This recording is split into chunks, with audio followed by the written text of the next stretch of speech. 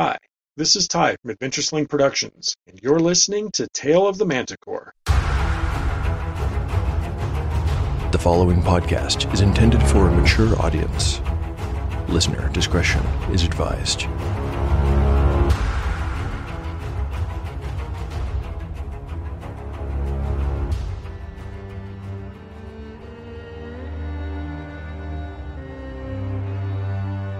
Welcome back to Tale of the Manticore, Season 2. Like the creature from which it takes its name, Tale of the Manticore is a mashup, a crossbreeding between two different species of storytelling. Here, you will find the unpredictability of old-school RPG paper and dice games with the storycraft of a dark fantasy novel. No character is sacred, and no character will be spared if the dice decide their fate is at hand. According to lore, the tail of a manticore is barbed with cruel iron spikes. There will be much pain in the days ahead.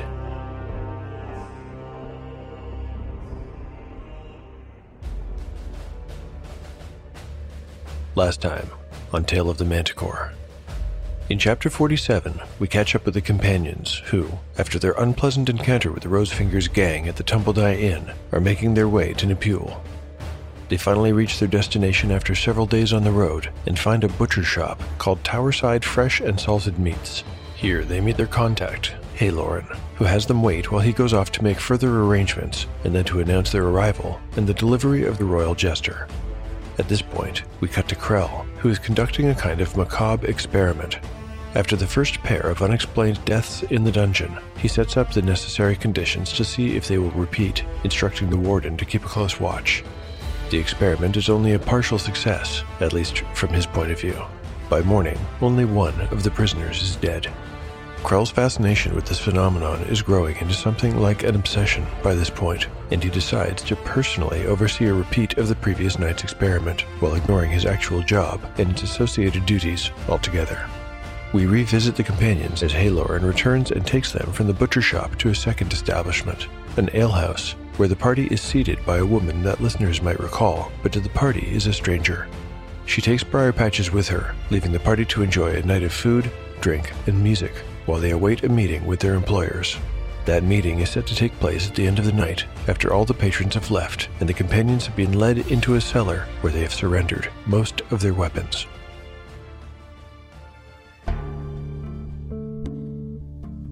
Part 1. Day 126. Night. Party status. Yellowfly, 26 of 30 hit points. Shawnee, 21 of 22. Jace, 30 of 31. Catsbane, 13 of 15. Bazu, 13 of 13. Spells available. Catsbane has memorized Read Languages, Magic Missile, Invisibility, and Mirror Image. Bazu has prayed for Detect Evil and Bless. The companions had been instructed to sit on the far side of the cellar's single round table, so they were more or less facing the door when the two men entered. The companions recognized them right away. They were the barkeepers. After entering, each stood to one side of the stairwell in order to permit a third person to enter the room. This turned out to be the ill-favored woman from before. However, now she was dressed in a black gambeson, fronted by a stiff leather breastplate. A metal coif jutted up and past her chin, covering the lower third of her face. In her hands, she carried a longsword, still in its scabbard. Now, close up and in the lamplight, the two men looked less like blood relatives than they had before, though both were swarthy and plain-featured. The elder kept his hair, what was left of it, tied in a small ponytail in the manner of some priests. He had a web of wrinkles around his eyes that became even more pronounced when he smiled, as he was doing presently. The younger man, they could see now that he was not so young as they had previously guessed, had an easygoing air and a kind face. He was of average height and build, had brown eyes, brown hair, and could fairly be said to have a forgettable appearance. Our associate says you would not be parted with your blade, he said.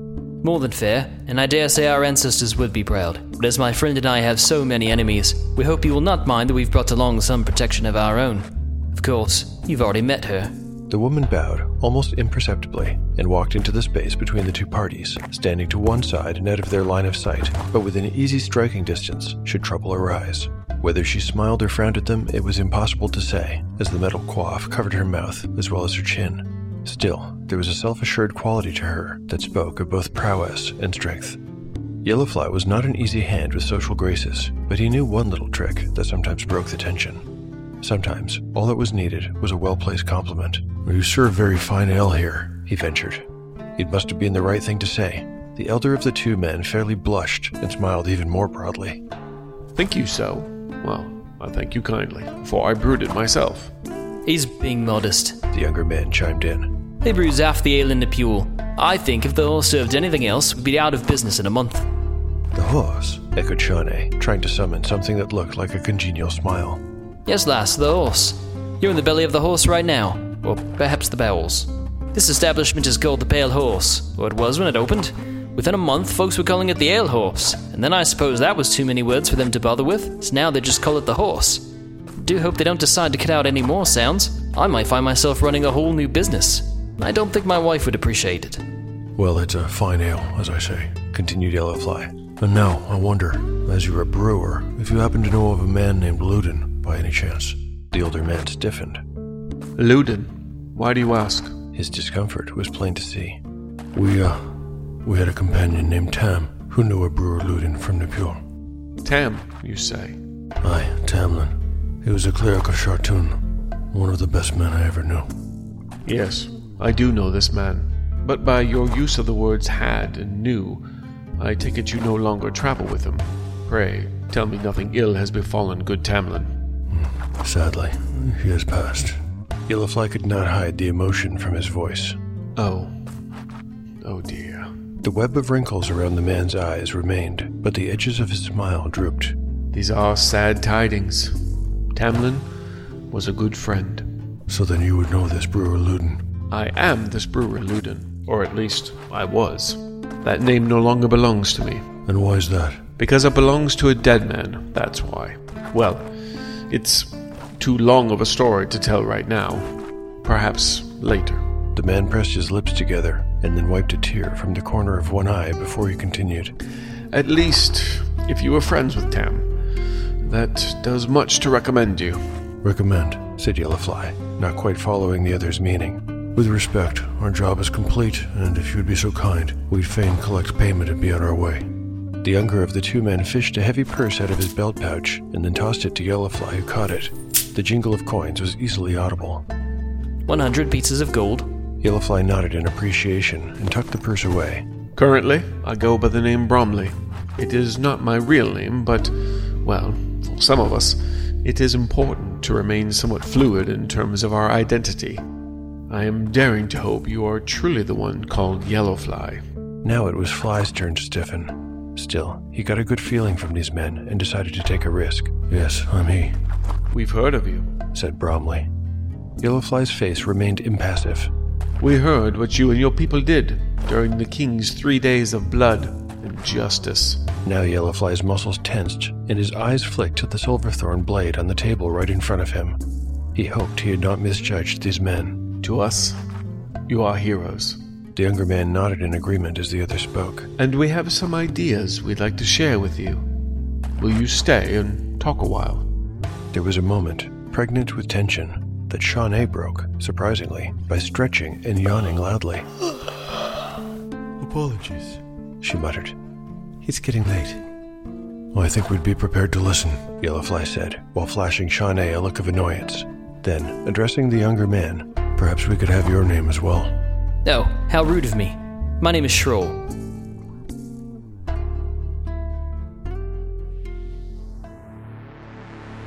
Shawnee has just used Thieves' Cant to communicate to Yellowfly that these men can be trusted.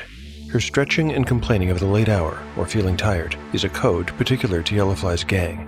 It's one of dozens of subtle ways they have to communicate secrets and ideas in plain sight and during the natural flow of conversation.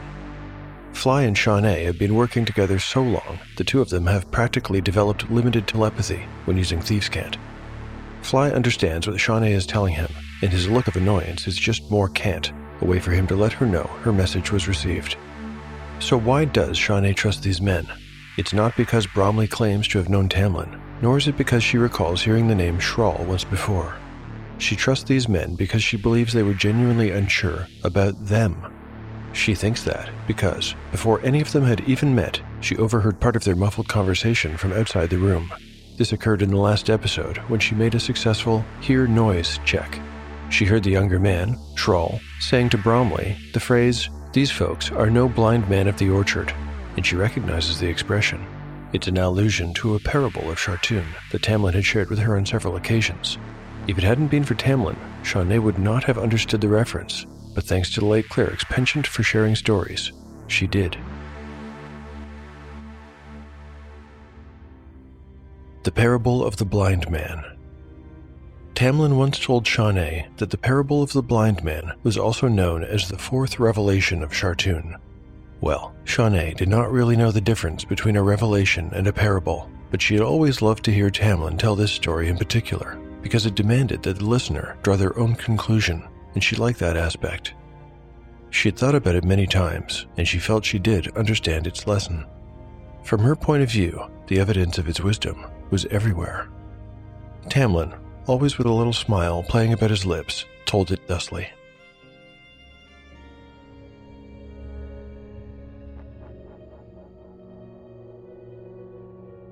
When Chartoun was of the age of 5 and 7, it was his habit to visit the orchard in the morning several times a week.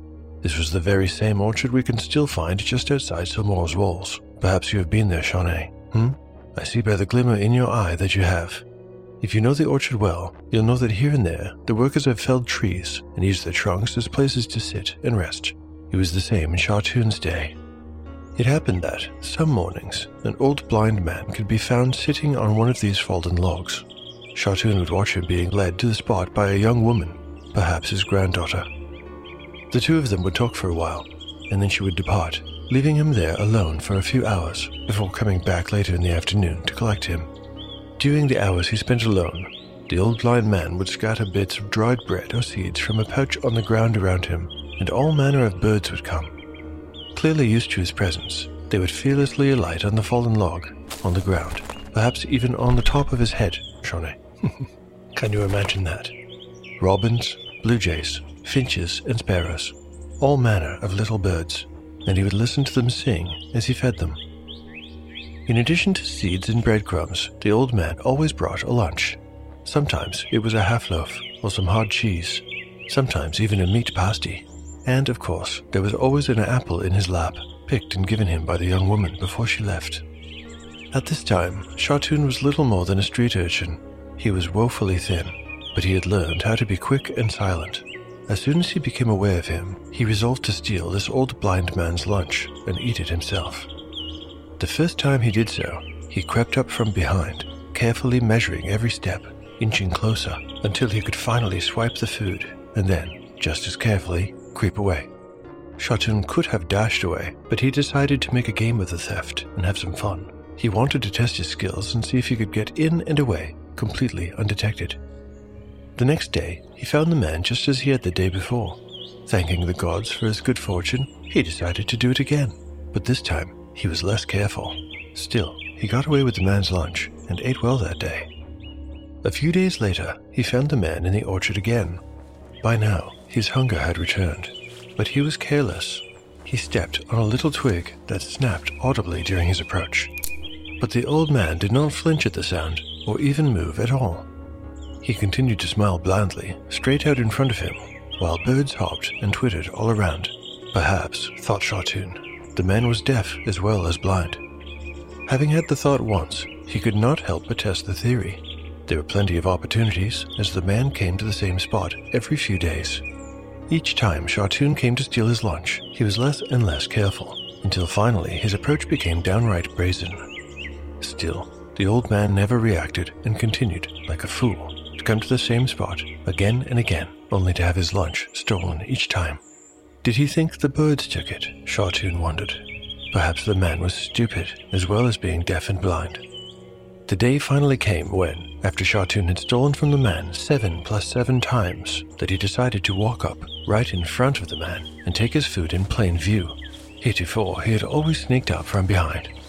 The old, stupid, deaf and blind man had his eyes closed and wore a mild expression on his face as birds, now accustomed to Sha-Tun's presence, hopped about, trilling and peeping. Sha-Tun reached down and grabbed the man's food as he had so many times before. This time, his lunch was a meat pasty, one of Sha-Tun's favorites. As he took the warm little meat pie into his hand and turned to go, he caught, out of the corner of his eye, something atop the old man's lap. It was under the ever-present apple, which Sha-Tun never bothered taking. As he had always approached from behind, he had never noticed it before. It was a book. The significance of this did not strike Sha-Tun until he was back within the city walls, well and far away from the old man in the orchard, and had already eaten half of the pasty. When the truth occurred to him, he fell onto his knees, dropping the half-eaten pasty on the dusty road. And then he wept in shame and gratitude. How do you fix a quandary? There's only one solution. Portal Quandary is a Dungeons & Dragons real play comedy, dramedy podcast about a party of mismatched heroes trying to do just that. Join Dungeon Master Tyrone Cross as he hurls our Melbourne-based party into a mystical world full of strange creatures, stranger people, and strangest of all, unanticipated self-discovery. Gross. Listen to Portal Quandary now on Spotify, Apple Podcasts, or wherever you get your podcasts from. Episodes released tri-weekly. In the last episode, I rolled a reaction check to see if Bromley and Troll would trust the party. I rolled a 9, which is a very good result, but not off the charts. It was enough for them to decide that they could open the door and let the party in, but let them in to what? This is where things get interesting, because Bromley and Troll are two of the most influential men in Camertine, and they have some pretty big ideas. So, who are these men exactly? Bromley, who used to go by the name Father Luden, and also Brewer Luden, is the head of an organization called the Free League of Nepule. They are separatists, anti-royalists, and rebels. The other man, Shrall, is equally important. He is none other than the head of the Church Thieves Guild. Of course, it's extremely unlikely that either man will share this information with the PCs at this time. Still, it's important that we know who they are, because the trajectory of this story is about to pitch up sharply. When Briar Patches was delivered into their custody, the Royal Jester, as per his instructions from Lord Rabbit, broke his silence and shared everything he knew with the young woman who acts as Shrall's personal bodyguard. She learned that the king had been dealt a very severe blow by something that looked like Carrick Malmar, but wasn't. That's the best Briar could do to describe what he saw anyway. Both Bromley and Shrall had gotten wind that the king was ill, and they had even heard the story about his wanting to find salvation through a pilgrimage to Camranth, but they didn't believe a word of the second part. They'd been waiting a long time for the right opportunity to make their move and strike at the crown. Now, with this new information from Briar, they realize that the iron is hot. The plan is for nothing short of total rebellion, but in order to act, in order for the oppressed people of Nepule to rise up and fight with strength and hope, Bromley and Shrall know that they will need champions. If the parable of the blind man had meaning for you, you'll understand that Bromley, especially, is looking so hard for such champions that he doubts his own judgment. Shrall, being aware of the companion's past successes, has assured him that his instincts are good. These people could well be the heroes they've been seeking. So, regardless of how much they share about their own identities, they are going to have a lot to talk about with Yellowfly and his party. I think I'm going to make a second reaction roll to see just how much faith they'll initially put into the companions. 2d6, higher is better, and I'm adding a +1 to account for the positive tack their meeting has taken so far. Bazu's charisma modifier, by the way, is not applicable here, since the cleric has been keeping his mouth shut. Here comes the roll. An 8 + 1 is 9. Another good roll, not good enough to tell all, but good enough to make their pitch.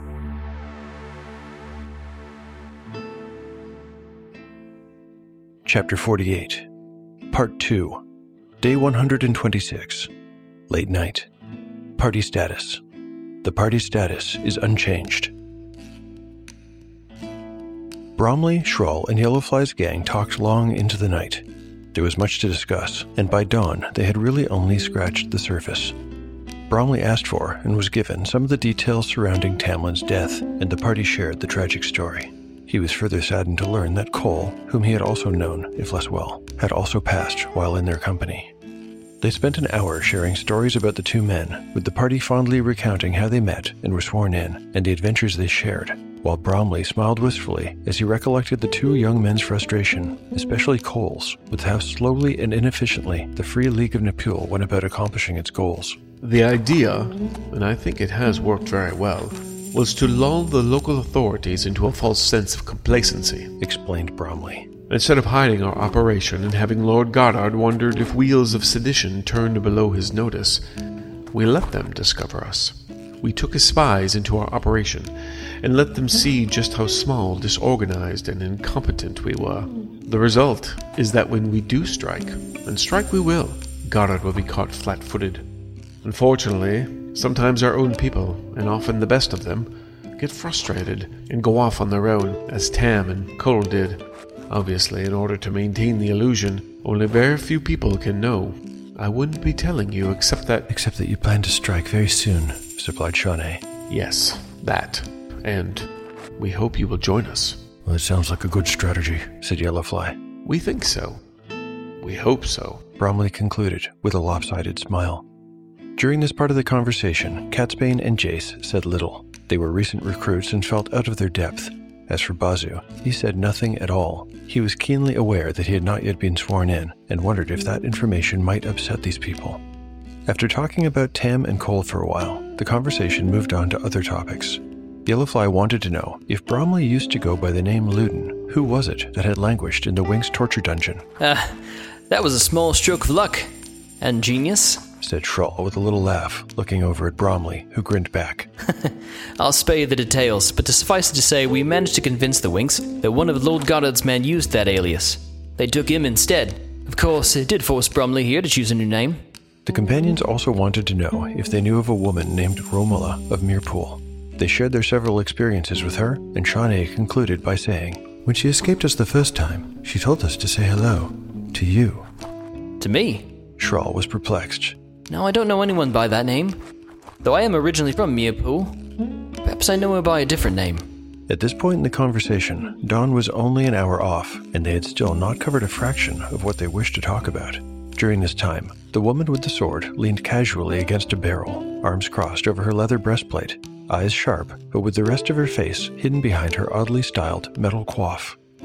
Schrull changed the subject and asked the companions how they had managed such success during the king's 3 days of blood and justice. Our friend was there and saw everything.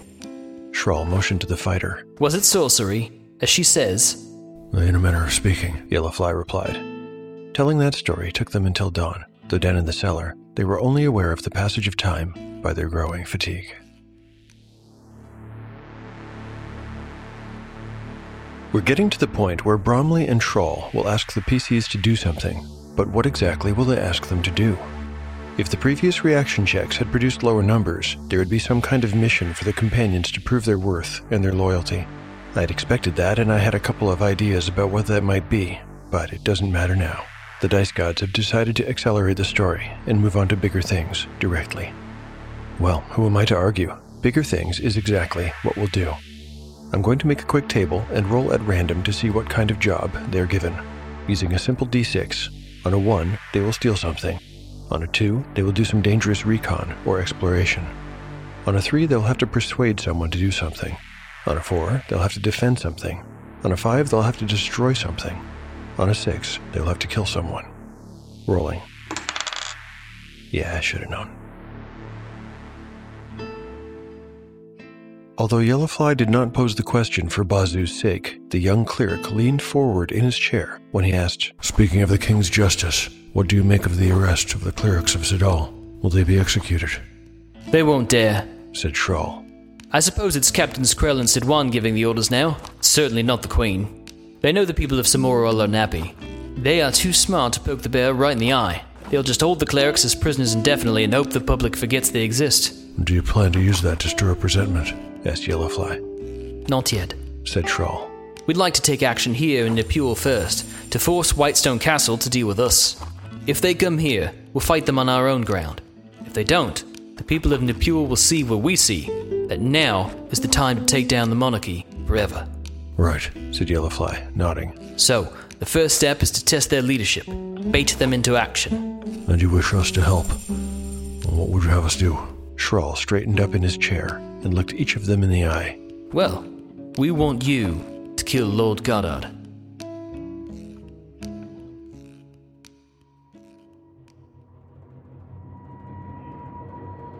Chapter 48, Part 3. Day 127. 1 hour after dawn.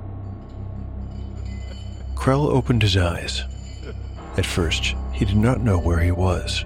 The surroundings were all unfamiliar. He was certainly not in his warm and comfortable bed, cocooned within the sheets and with the lingering sweet smells of his exotic woman. No, where he was, it was dank and dark. It smelled of urine, and there were sounds of human suffering nearby. He realized with a start that he must have fallen asleep on the warden's chair. He was in the dungeon, and despite the darkness, it was morning.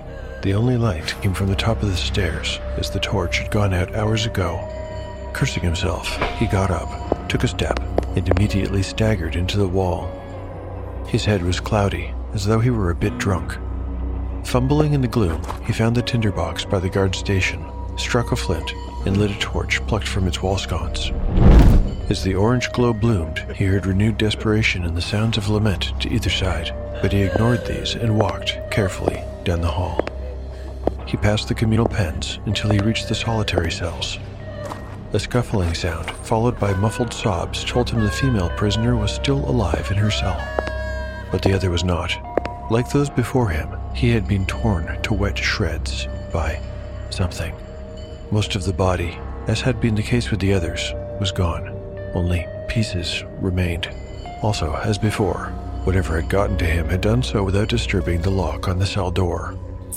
Krell's hand went to his belt and felt for the warden's key ring while he stared at the organic mess in the cell, and, without realizing he was doing it, he licked his lips. The keys were still with him. Whatever could have done this? Looking down, he noticed something that had not been there during the previous investigations. A set of footprints, in blood.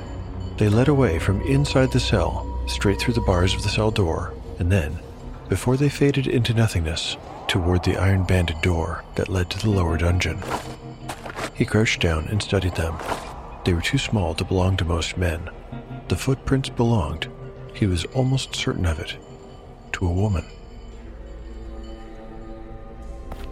The feet that left those prints behind had passed that way hours ago. Sivan, in her natural form, nude, gorgeous, and terrible, with a black bat-like wing sprouting from each shoulder blade, stalked the secret corridors behind the very same portal Carrick had once struggled against so mightily. For her, the door's face grinned lasciviously and opened wide at her lightest touch. She had already passed through the silent halls of the dungeon's second level, where nothing lived anymore. Many of the dead there had succumbed to her lust. Some were murdered and dismembered for sport, but most had been devoured. King Culfrey's half-eaten corpse rotted along other remains of priests and criminals alike. The king, and those few criminals actually guilty of their crimes, did not provide much in the way of sustenance, but the clerics of Sadal had rich, bright souls Sivan could take to her master, as she was doing now. Lord Azor Azul had been terribly weak when she had answered his call. The body was old and a ruin, nothing like the warrior's form he had inhabited last time they had come to this plane. But she would nurse it back to health. Like a mother bird, she would bring the worm. And so, through the winding halls, deeper and deeper into the bowels of the earth, went the vile succubus.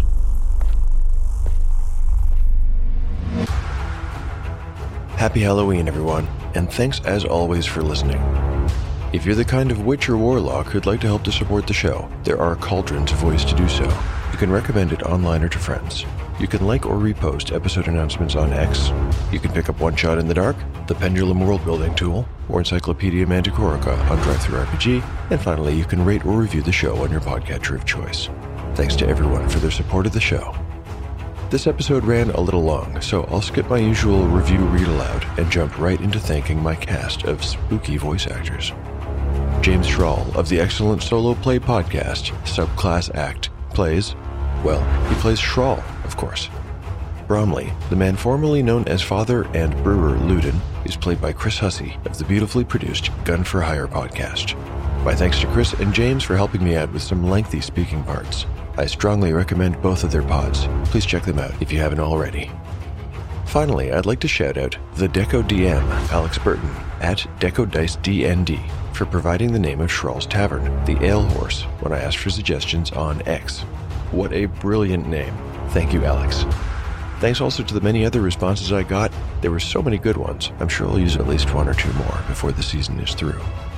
For listeners who'd like to get in touch with me, I'm at Manticore Tale on Twitter or Tale of the Manticore Podcast on Instagram. You can also email me at taleofthemanticore@gmail.com. The adventure will continue on the next episode of Tale of the Manticore, the story where chaos rules.